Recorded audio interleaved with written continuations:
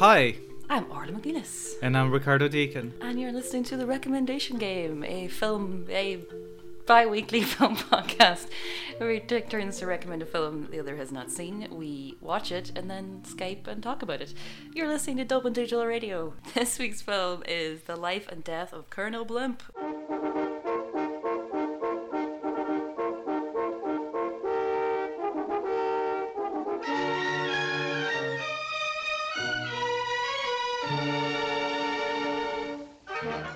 General Candy, who's overseeing an English squad in 1943, is a veteran leader who doesn't have the respect of the men he's training and is considered out of touch with what's needed to win the war.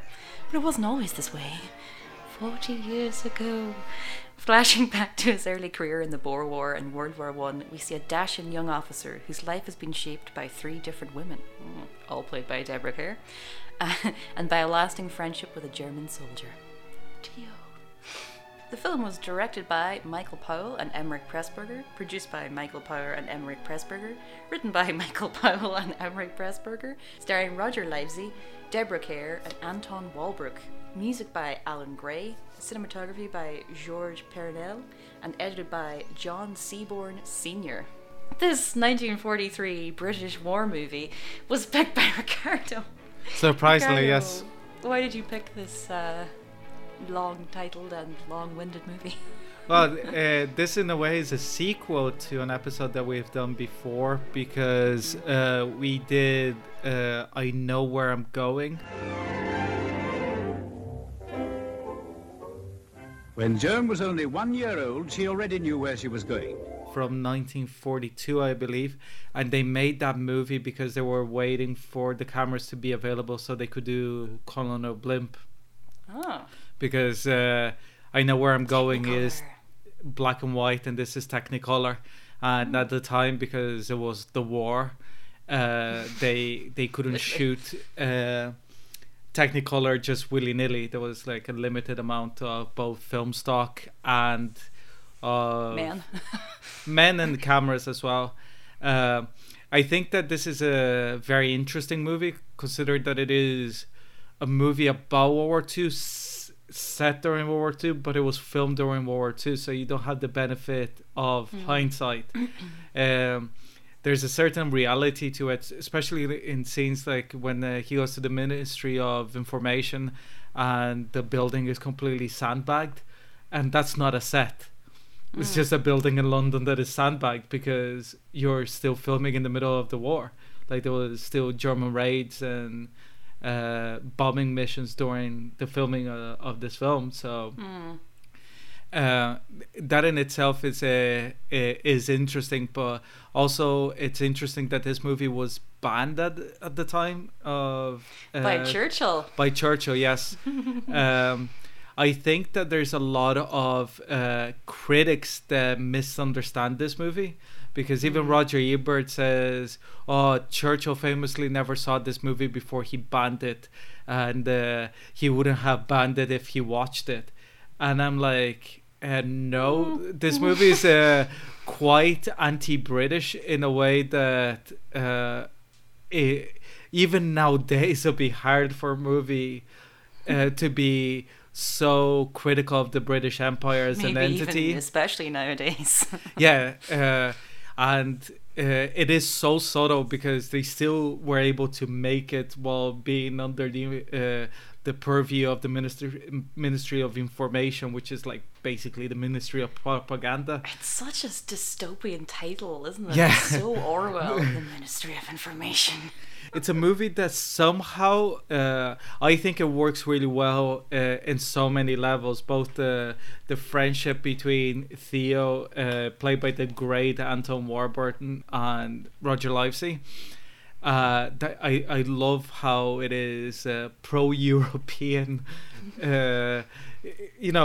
pre-Brexit kind of friendship, and the idea of unity amongst people. It's a very pacifist, in a way, message.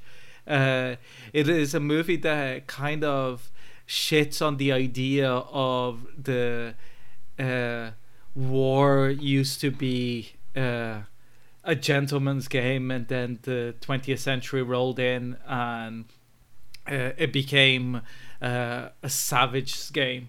Good manners are important. Did you learn that in South Africa, Mr. Candy? Even though all the characters believe it, the movie doesn't. The movie doesn't side with them, and I also thought there was a very interesting portrayal of love, both between friends, but also about the idea of love. And the first time I watched it, I didn't quite like the way that they did it. That like Deborah Kerr played the different characters.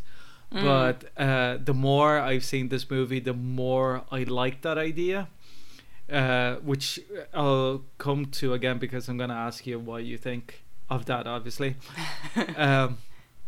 I particularly enjoyed the way that they use the Candy character to both show the actual quote unquote good morals that you should strive for, but also how none of British society actually lived up to the morals that he spews, and I think that especially in the movie made in 1943, it has a lot to comment about propaganda and about misinformation, but in a very subtle way. Again, that it reminds me of Pick Up on South Street.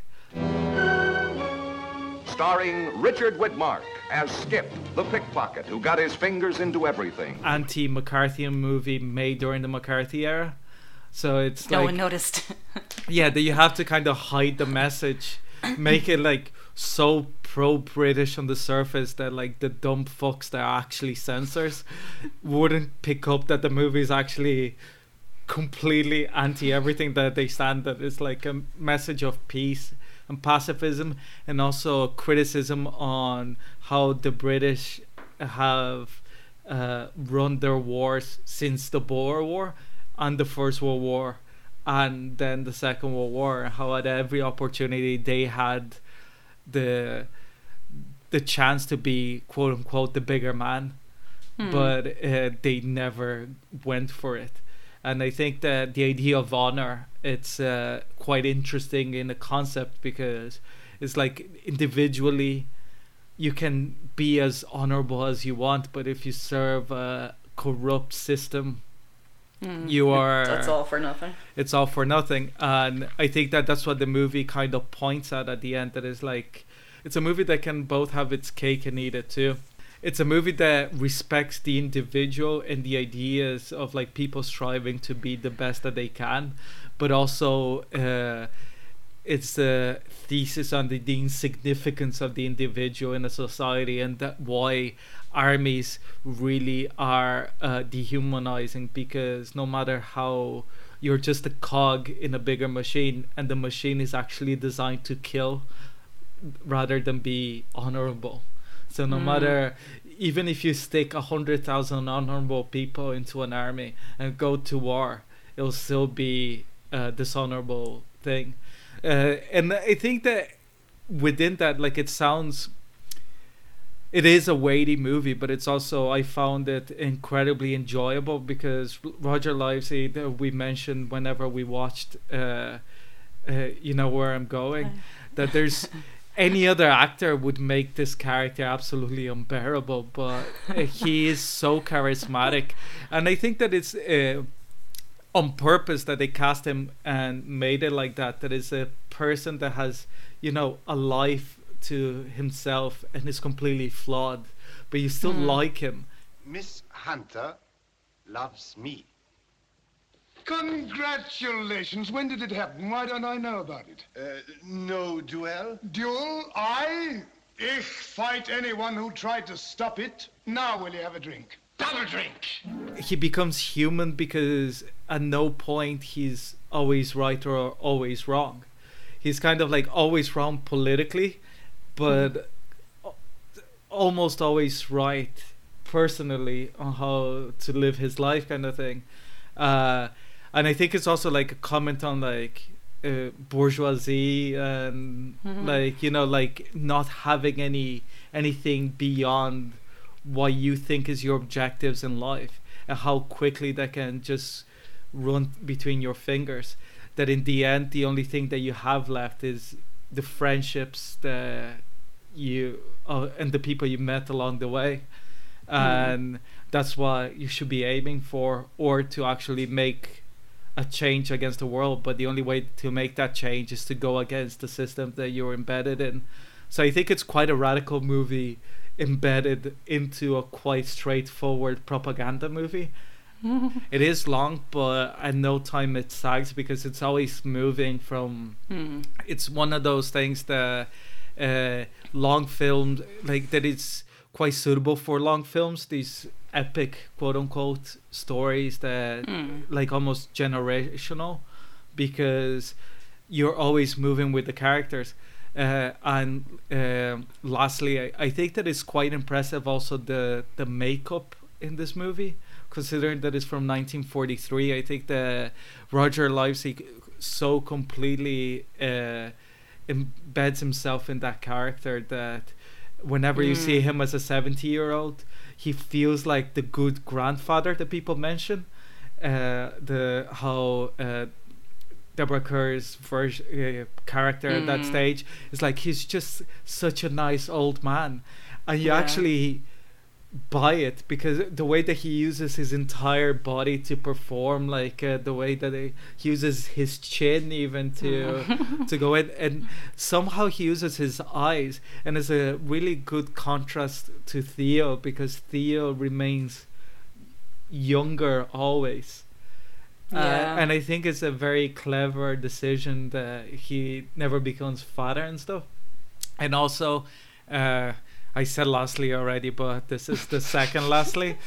I think that the speech that Theo gives whenever he's trying to apply for the full citizenship in England, the speech about truth, is one of the greatest scenes in British cinema. I think it's both incredibly poignant and strong, but so subtle. It just sits there. And every time I watch it, it makes me cry, and I love it for it. It was a nice release when I watched it there. I also picked it because I like this movie. So without further ado, what did you think of the life and death of Colonel Blimp? We did not begin well. Okay. So we watched this last night. I had a bit of a hard time finding it, actually. I couldn't get a good rip of it, and then it wasn't on Amazon, wasn't on Netflix, wasn't anywhere. So in the end, what I did was I got a free trial to the Criterion channel, because we have one of those newfangled smart TV things. You can put the app on your actual TV, so you just watch it straight up on TV. You don't have to connect anything. We settled down on the sofa and put it on, raring to go. I'd say we were probably about 10 minutes into it, 10 minutes of British bollocks, and I paused it and I turned to John and I said, "Oh no, is this another Oh What a Lovely War?" We kept going, and matters progressed, and time jump number 1 happened. 40 years. 14 years ago.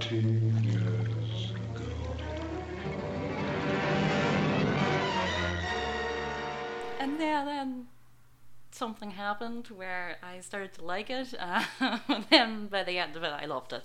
So Oh yes, thank you.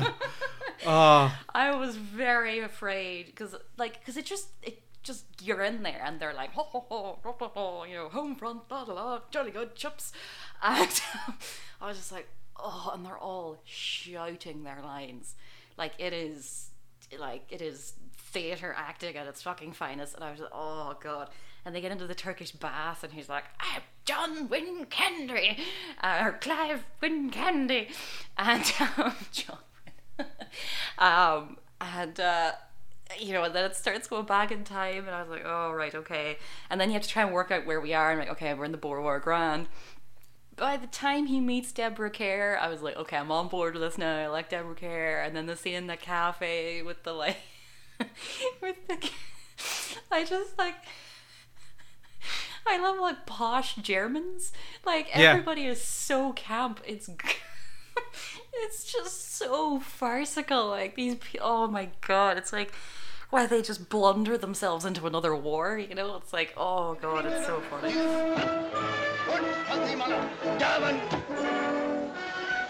Touched him on the raw, all right? You also have in that scene in the cafe the old fashioned jukebox that you just like bribe the orchestra. Yes, waiter. Yeah. It's like just throw another quarter into the machine there. Yeah, it's funny. It's lauded everywhere, like all over the internet, as like the greatest British film ever. And Criterion described it as a stirring masterpiece.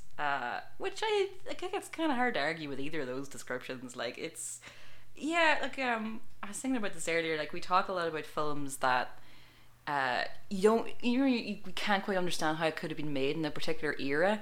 So like when we did Kiki's Delivery Service, and I was quite astonished that it was an 80s movie because it felt so far ahead of its time. I don't quite understand how you can make a film that is this critical of war and Britain, and like historical Britain as well, like going all the way back to like the Boer War and everything, with a sympathetic German character, and get it released in 1943. like I really don't. I mean, it's quite. Well, like I suppose the Archers, like Paul Pressburger, had such a track record that it can only be them making it, and it still got banned. So yes, well, that's it. But I mean, they got it made. You have to look at it now though and go, I think having Churchill wanting to ban your movie is kind of a badge of honour. I wonder if they saw it as such. But yeah, there's a lot of people obviously pointing out that if Churchill would have seen it, would he have seen himself in Candy, which is kind of interesting. But yeah, it's funny because we've been watching Years and Years, the HBO BBC show, which is fucking excellent. Very Emma is that the one Thompson's. with it? Oh yeah, me and Alex watched it. I liked it, but I think that it becomes weaker as it goes along. Yeah, pretty much once they killed Dan, it kind of went downhill. Yeah. But yeah, because we like hoovered it, we loved it. But that scene when Emma Thompson's arguing for the concentration camps and pointing out how no one talks about South Africa. When we were watching it last night, we were like, oh, it's like, oh, it's it really, even by managing to not show any war, really, of just having it but still being able to like show the complete and utter folly of it. It's obviously the main thing behind this is the bromance. Like it really is a love story between two men, like to the point at which him going to talk to him when after World War One, when he's like captured, and when he like ignores him, it broke my heart. Theo.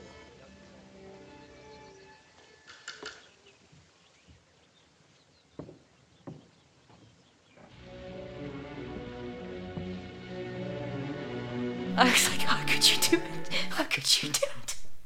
And John was like, he's with his mates. But like, oh God, like you are right. That scene when he gives his speech to the like officers about why he wants to come back to Britain, and it's just like, fucking hell. I mean, it's like his performance. It's funny you're talking about the makeup and stuff. I don't know if his is as good as Candy's maybe, but he's still, there's such a difference, not just in like how they're dressed, but how they play each era of their life. It's so interesting that everything that like he says in that speech about just he's an old man now and just wanting to come back and losing his wife and all that stuff, it's like all over his face, like all over his face. The moment where he describes that his sons didn't go to the funeral because they were in the Nazi party. None of my sons came to her funeral. Heil Hitler. heartbreaking. It just breaks you. But even just as starting is like, I haven't told a lie, but when you live as a refugee, you realize that there's a difference between not telling a lie and telling the truth.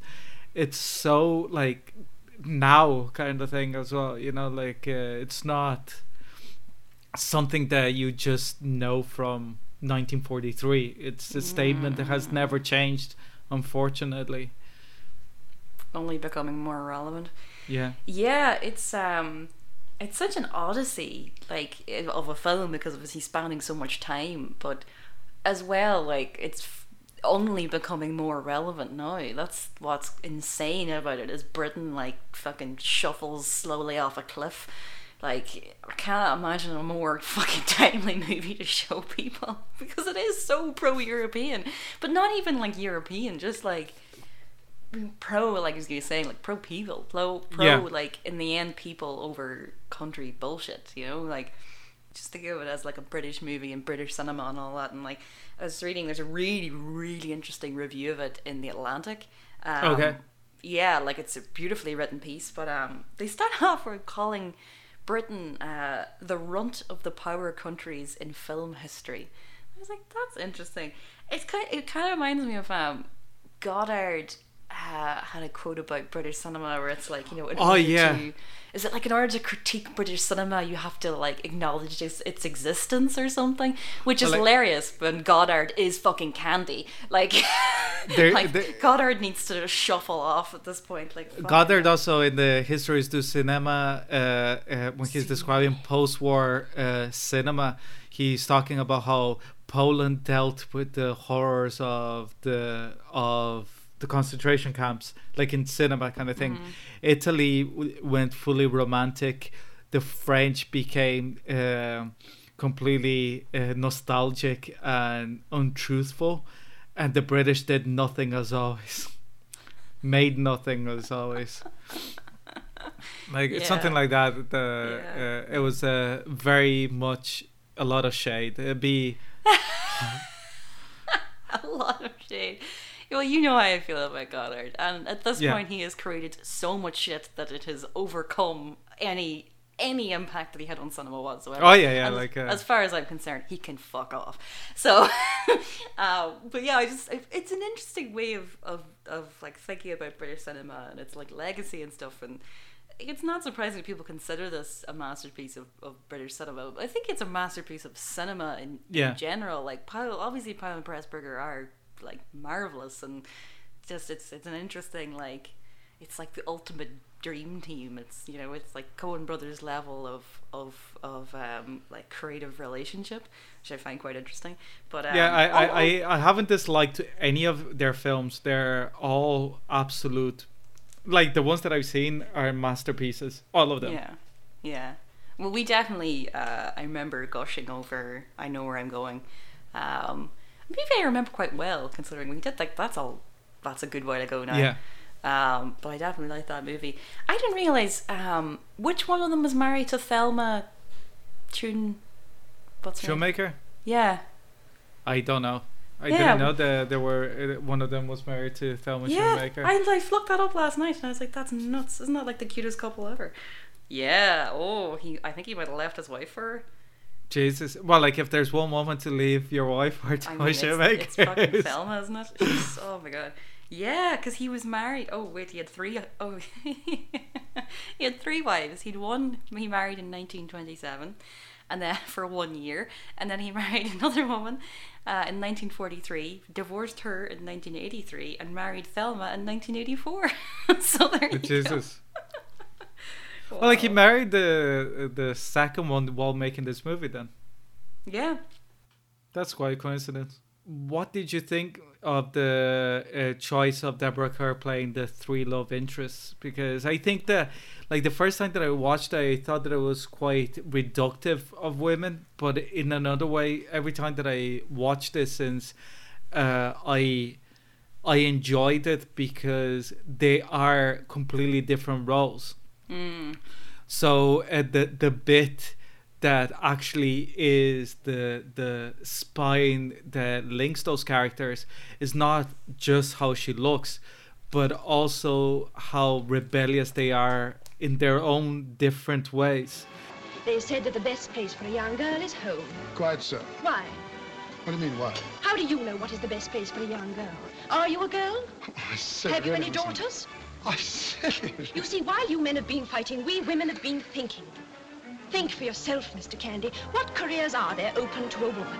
And the way that both Theo and Clive see that streak on the women, it's not like, I think that the Deborah Kerr being cast is more of a shorthand to so the audience knows that they're seeing What he sees. what they see. But and I think it's a particularly good choice whenever he shows Clive shows Theo a portrait of his wife, not a picture, because it's the projection of how you see them that actually matters, because it doesn't matter even if they're identical. It's the striking resemblance of that spirit. And I love Theo saying she looks very similar, but you had to remember I saw her older. Like, we grew up together, we had like 30 years together. Oh man, like, it kills me. And it's amazing, like, Deborah Kerr is so good in this movie because she also makes 3 very, very different impressions, and I love all 3 characters. Like, you fall in love with her 3 times, but not with Deborah Kerr. Like, you fall in love with Theo's wife, and then Clive's wife, and then Johnny. Don't be a Johnny, or do be a Johnny in this scenario. Mata Hari. I do. I know what you mean. It's funny how, because she does make them so different, and because they are whole characters. You know what I mean? That you feel like she's given enough time in each role to really like embody each person. So it kind of more highlights the kind of, I don't know, the like sort of sadness of Candy, of him being so obsessed with somebody that he looks for and finds her in everyone. Like, you know, it's just kind of like a mirror to him of his own, like, I don't know, failure maybe, to realize that, and not that he lost her, you know, before really realizing. And you see it, it's all in his face, like when she kisses him, and then she just moves away, and his face, he's devastated. And I was like, oh no, because it's so funny, because he's so convincing, because he's so sure himself that he's like, oh, old girl, of course you can marry him, oh, you know. And then you see the realization, just it's all in his face, and it's so good. I did laugh quite hard whenever he's like, you know, I was in love with her. I was in love with her. Your wife. She never told me. She never knew. But I seem to remember, oh, Clive, that last day in Berlin when I told you, you seemed genuinely happy. Dash it, I didn't know then. But on the train, I started to miss her. On the boat, it was worse. And by the time I got back to London, well, I'd got it properly. You know, it's like, imagine telling somebody that you were in love with their wife. Like, that's really, and you know, well done, Theo. He doesn't take it very badly, which is good. But it's quite a funny scene. But obviously, he does it with, you know, like, respect and everything. But yeah, I find that quite entertaining. I think it's also the fact that he can tell that because he never tried to get with her after they. Yes. Which I think is a very clever decision of the movie as well. And the fact also that there's no romantic intonation between either Theo or Clive with Johnny. It's just that they like the spirit, like that drive, that kind of personality close by. But it's not like seedy old men just like horning over this young girl. It's you know what I mean? Like, it would be so easy to make it that way. Yes, I was worried for a second when he's in the car with her at the start. I was like, oh no. And it's also like this reflection of how time has passed, even that they won't even consider it that way. Like that they know that she has her own life, and they just want to be like part of that life, but not be to life kind of thing. It's like living through her. Yeah, and is this thing you can see both in Clive's eyes and in Theo's eyes, that is the realization of being old as well, that that they're much closer to the death than their prime, let's say. And but there's also like a sort of peace in them that I find quite reassuring in the movie, that is like they see that they did their best. Like they've made mistakes, but they try to live the best lives that they could, and in the end it's like all you could ask for really are people. You know, like I think that the other moment that I nearly cried is when Clive's batsman dies, that is just in the newspaper and stuff. Oh yeah, we have to talk about the way they move through the eras. The use of the newspaper is really good. Also the use of like all the animals that he shot. Yeah.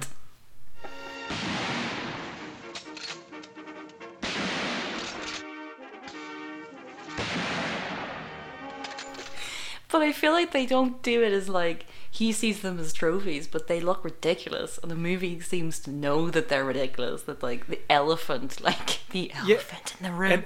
And it's also the fact that like he's not killing anything until his wife dies.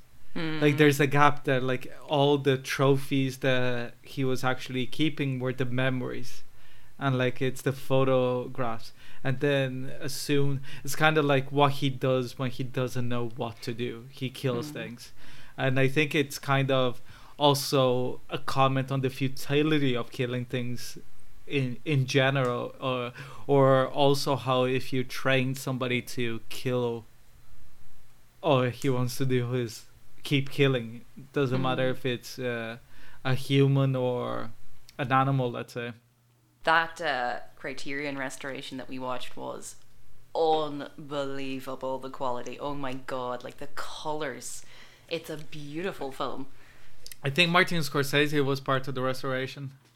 I was always fascinated by the choices and the storytelling of Powell Pressburger. For example, the big dramatic moments, the duel and the death of his wife, the winning wars, losing wars, all the major events, they just left them out. And what you're left with, what you retain, is the warmth and the love and the friendship, the humorous moments, the tenderness, and a very, very sweet, eloquent sadness. I remember when Scorsese came out and started complaining about Marvel movies, which is like, okay, but also shut up, Marty. And then there was obviously people defending him, and you know all the reaction and stuff, and like hot takes from various people. And Peter Bradshaw in The Guardian pointed out that no one has done more for British cinema than Martin Scorsese has. So it's like, you know, I'm not gonna hate on him completely, because obviously the man is, you know, and even just for awareness of film as well, like he's done a lot of work for Archive and all that kind of stuff. So yeah, we're not gonna knock him, but yeah, like he did also the restoration for the director's cut of Lawrence of Arabia, him and Spielberg, which is quite amazing. Like because they did it in 1990, I think. Yeah. A lot of the scenes that they found again, they did it under the purview of David Lean. David Lean was there to guide them, because they only found the raw footage. So they actually had to bring back like Peter O'Toole and Anthony Quinn to redub their lines. Oh my god. Like, which is like so weird for them. Like Peter O'Toole saying is like, I have to pretend to be a younger version of myself, because so weird. You have to sell it, kind of thing. Yeah, it's funny. Like I'd never heard of this film, and like I was talking to my dad earlier, and you know this is very much in his wheelhouse, this movie. And he's never heard of it either, and I was like, that's kind of interesting. And like googling it, and it seems to have been an oddly forgotten classic. Do you have any weird idea of why? Well, like I think it's also part of perhaps oversaturation on Paul Pressburger's films at the time, because the two movies that really remembered at that time is that they did is A Matter of Life and Death and The Red Shoes. and I think that they're both. I think Matter of Life and Death is slightly overrated. It's a little bit too theological, and it is quite good. It is also starring Roger Livesey, so he's always good. I think that Red Shoes is quite interesting because Anton Warburton is quite uncharismatic in that movie. He's like the villain, if there is a villain in that movie. Oh. But he's still quite like really charismatic. Like he's very like you're drawn to him. Like very watchable. And I think that it's so interesting to watch this movie and then that movie because you see like Theo is about the best person I've ever seen in cinema, and then you have everybody else. Like you have in Red Shoes somebody that is quite despicable, but uses his charisma to succeed, torture people. Let's say. So I think it's both a mixture of also not having the release that it would have had if it had come out at that time. If it hadn't, so even at the time. You have Mrs. Miniver as well. That is another Paul and Pressburger, if I am not incorrect. That it was aimed to try to get Americans into the war, and obviously got heavily put forward by the authorities at the time.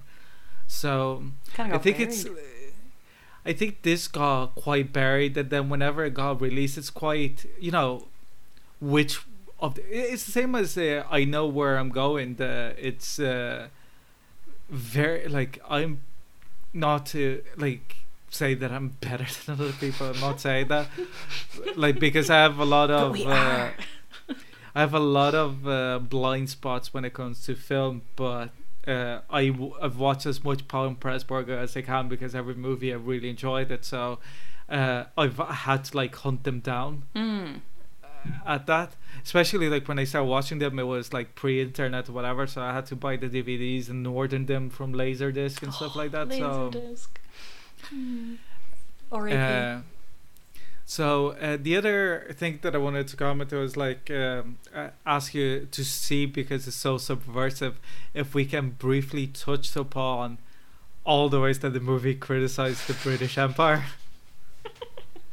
Yes, I do want to watch it again because there was definitely, I think whenever we paused it, just before she goes into his hospital room, after what is quite possibly the most hilarious duel of all time. Not that duels aren't funny, but like it's just oh god. The whole thing with like the rule book and everything, and like, are you going to roll up your sleeves or cut them? Which one is better? Oh yeah, the Swedish military attaché. Do you want to roll up your sleeve or will you rip it off? What's better? I am not permitted to give advice. I think I'll rip it.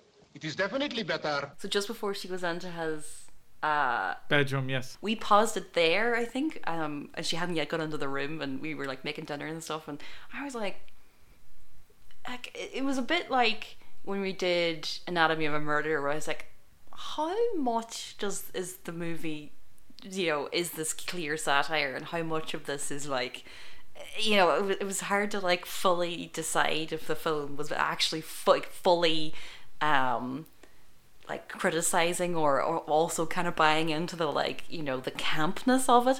So then obviously as the thing progresses and it becomes more clear of what the film's actually doing, it was quite funny. But I very much enjoyed that the film kind of, because it is like a whole circle as well of how like when it comes back to the start and you're like, oh, that's where you're like all the pieces come together and everything, and like the beginning makes sense. But it is funny how the film doesn't really handhold you, which I quite like. Like you're just sort of like thrown in there, and you have to kind of like catch up with who everybody is and where he's going and why is he going to Berlin, which I quite enjoyed. But I think like one of my favorite things is how it's so like it snorts at other countries of how other countries deal with things while behaving so erratic itself, and of how ultimately it's so convinced that the British way is the true way ultimately. It's so like, without ever being explicit about it, of kind of going, it's not, I can imagine like watching this as a British person, and it's not like where the film ends and you feel horrible about yourself, you just have a feeling of kind of like, oh yeah, we did that, didn't we? Oh no, ugh. It's like, I can't imagine what it would be like to watch this now post Brexit, like as a British person, and just be like, oh god, the folly of of the homeland. I think that in a way, like the first time that I watched it, I was very taken aback, especially when the mention of concentration camps and denying it, basically, that the British didn't do it and kill so many people.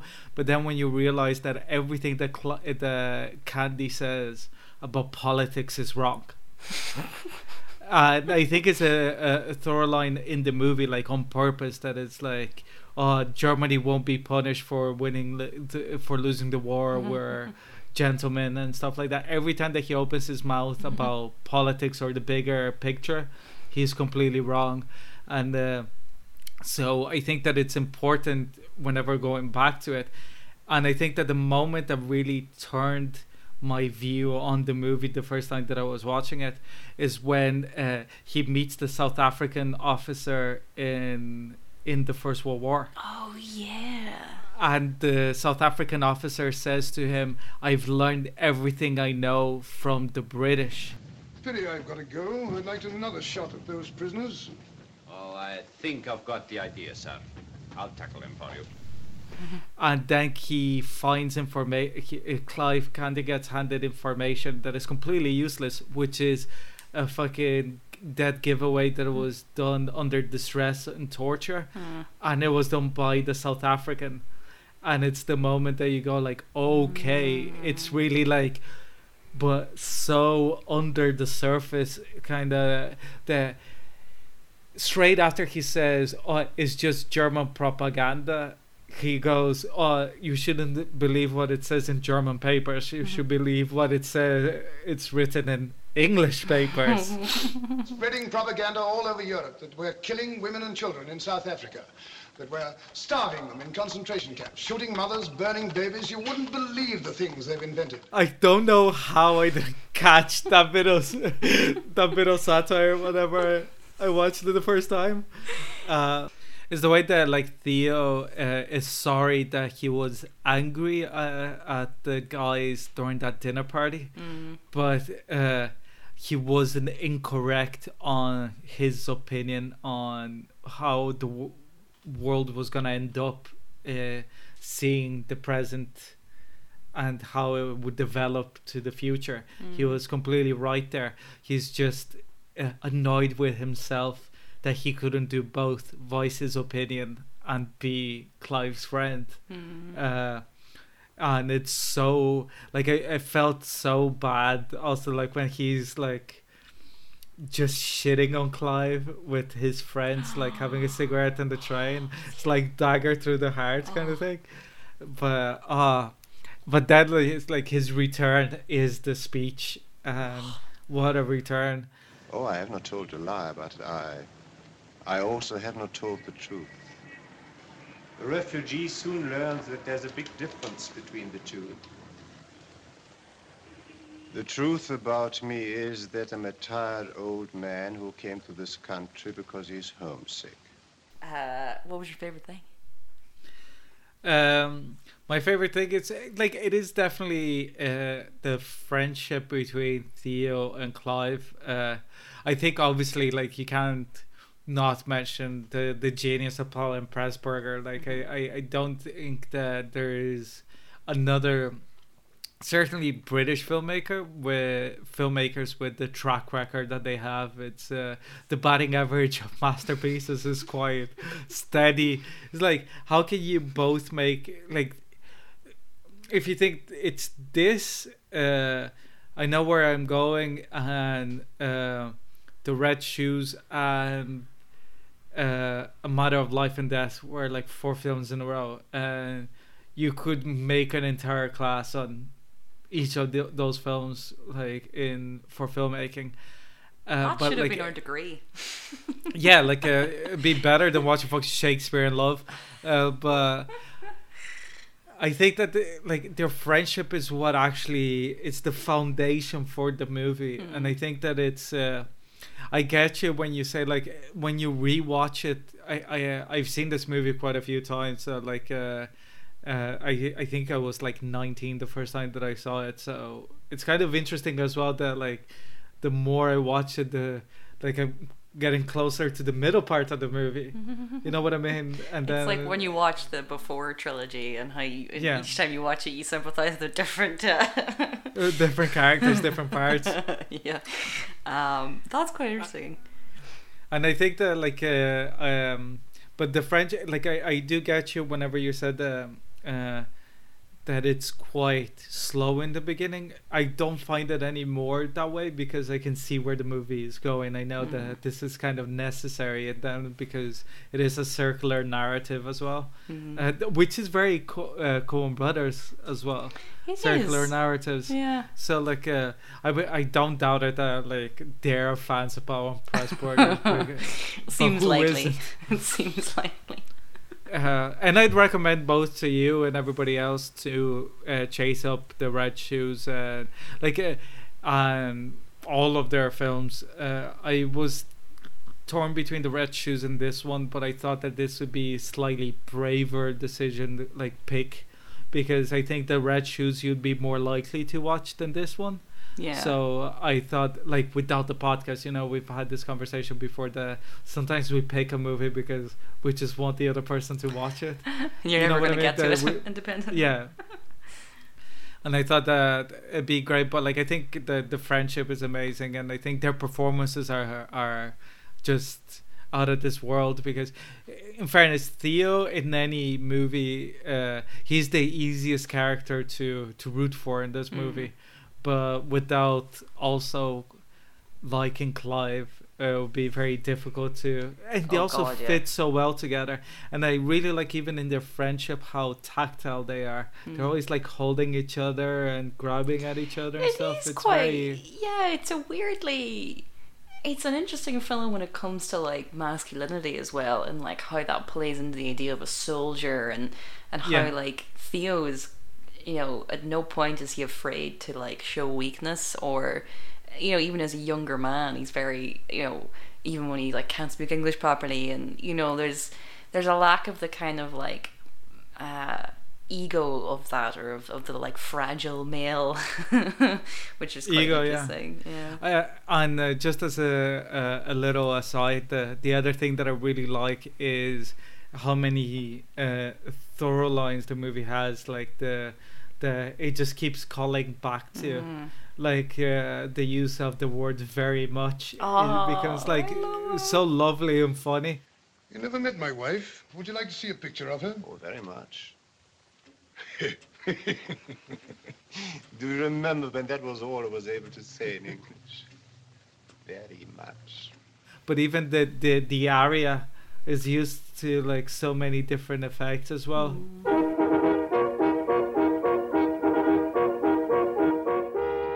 And the idea, like even the callbacks in the end, that he looks down on his house and now it's become a lake. Let's say that it's always calling back to something else. Yeah, I love that, because before, when he's sort of talking about his wife, and it's like, of course I loved her and blah blah blah, but you're a little bit like, oh, poor her, and then it calls back to the little thing that they had. Clive, you won't change, will you? And don't ever leave this house. No fear. Even if there's a second flood, this house shall always stand on its solid foundations. And we'll have a private lake in the basement. That's a promise. You stay just as you are till the floods come. Till the floods come. And this is a lake. And this is a lake. Now, here is the lake, and I still haven't changed. My heart. What's your favorite thing? Oh, man. Probably Theo's scene. That speech really is like, it hits you hard. It really does. Like, even the way he says Heil Hitler, it's so like, just you know.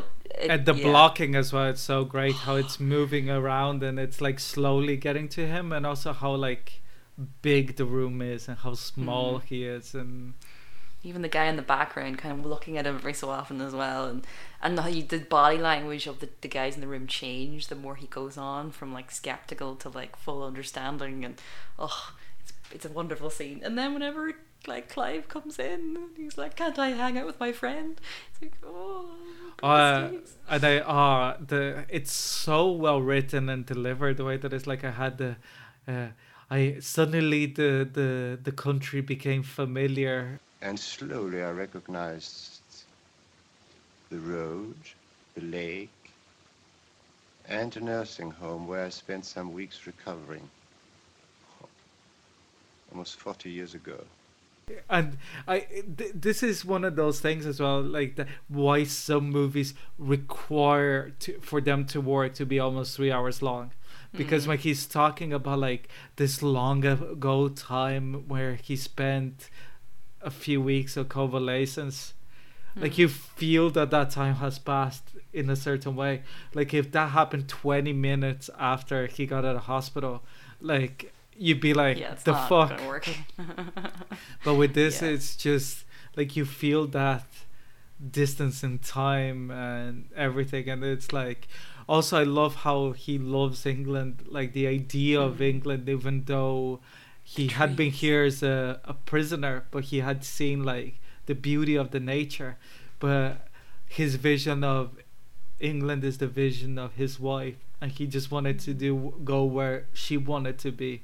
Oh my god, like just thinking about it, I'm nearly tearing up. Oh, my heart, my wee heart.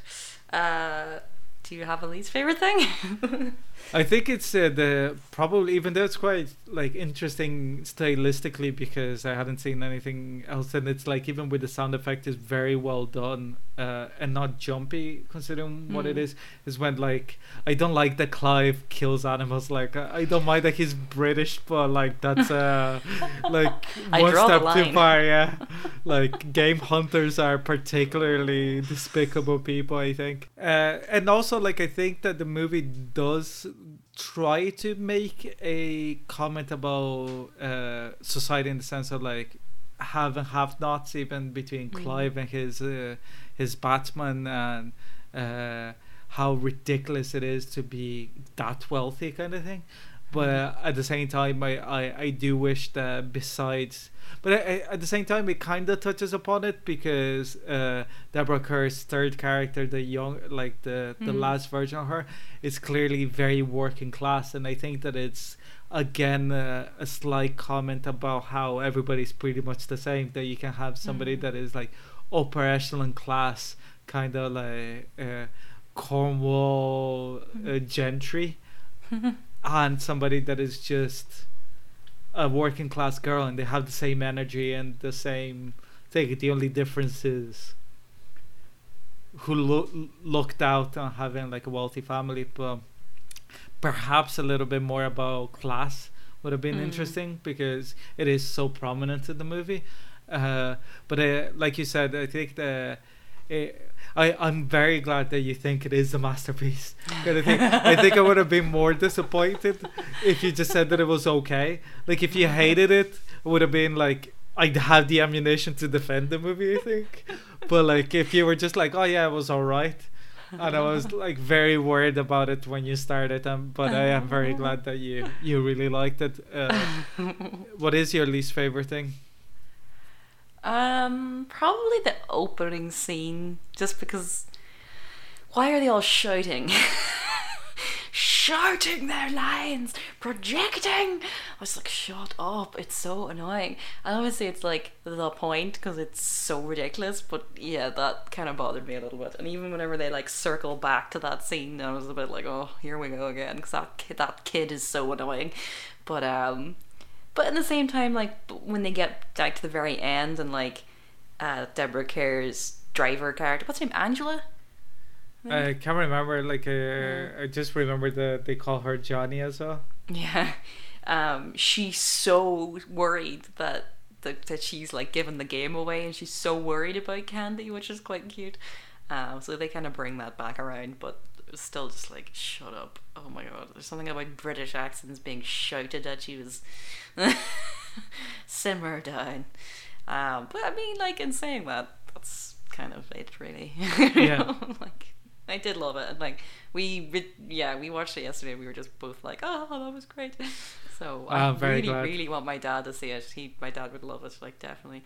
It was also funny because I thought a little bit about another film about very, very British taking a more propaganda look at things, which is Their Finest, which is a movie that I love. Oh, the summertime is coming, and the trees are softly blooming, and the wild mountain thyme grows around the blooming heather. Oh yeah, like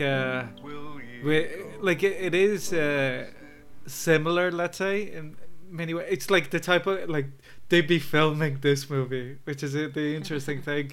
Like I did like Their Finest. It was a interesting movie. Yeah, it's also funny, and like, just because like 1917 is obviously just come out, and I saw that in the cinema, which was kind of an interesting one. Yeah. But that's kind of how I feel about 1917. Roger Deakins talking about how they made it is more interesting than watching the film. Yeah, I think it's a movie that is like similarly to fucking Gravity or whatever. That is like it'd be a better movie if you didn't fucking obsess yourself into like fucking making it that way. And also, even for the realism that they're trying to achieve, it degrades the fact that it makes it look like you could walk across like no man's land and into the back of the German lines in 20 minutes or something. Yeah, and the fact that that kid should have died so many times and didn't, and I was like, okay. It was a bit ridiculous. Even like he like rocks fall in his head. Yeah. He like, what? But just a final note, completely unrelated to this movie, but I saw recently Sunshine on Leith. That also has it also has George Mackay in it. He's the main character in it. It is a very good movie. I really enjoyed it. I'd recommend people, like, especially in this troubling times, it is quite a distraction. So yeah, we need those things. So that's another episode.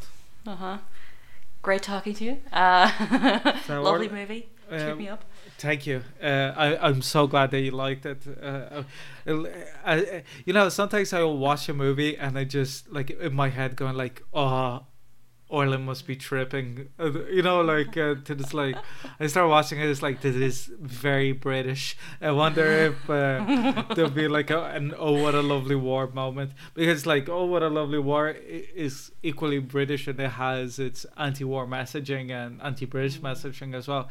So with singing, but you weren't able to look past it, let's say. So I was hoping that you would be able to do it this time, and I'm very happy that you were. And I'm glad that John liked it as well, because he did. Now it's like the Rorschach dialogue. It's like, you think I'm locked in with you? You're locked in with me. We've had a few of those moments. Yeah, cool. So where can they find us, Ricardo? They can find us on Isolation. You can find us on Dublin Digital Radio every second Monday, 11 to 12. On the Dublin Digital Radio Mixcloud, on your podcaster of choice, on the Recommendation Game Facebook page, and at the Rec Game on Twitter. The Recommendation Game at gmail.com is our email. And please support, now more than ever, independent content producers. Yes. That everybody, you're listening to a lot more than before, let's say, in Isolation. So support, if you can, all the people that you listen to or you watch. Dublin Digital Radio has a Patreon, which very easy to donate. You can donate as little or as much as you want. And next week's film is chosen by Orla. Yeah, I never thought we'd ever actually get here, but here we are. So I am picking OJ Made in America, the 30 for 30 or 30, what the hell's the name of that series? 30 for 30, yeah.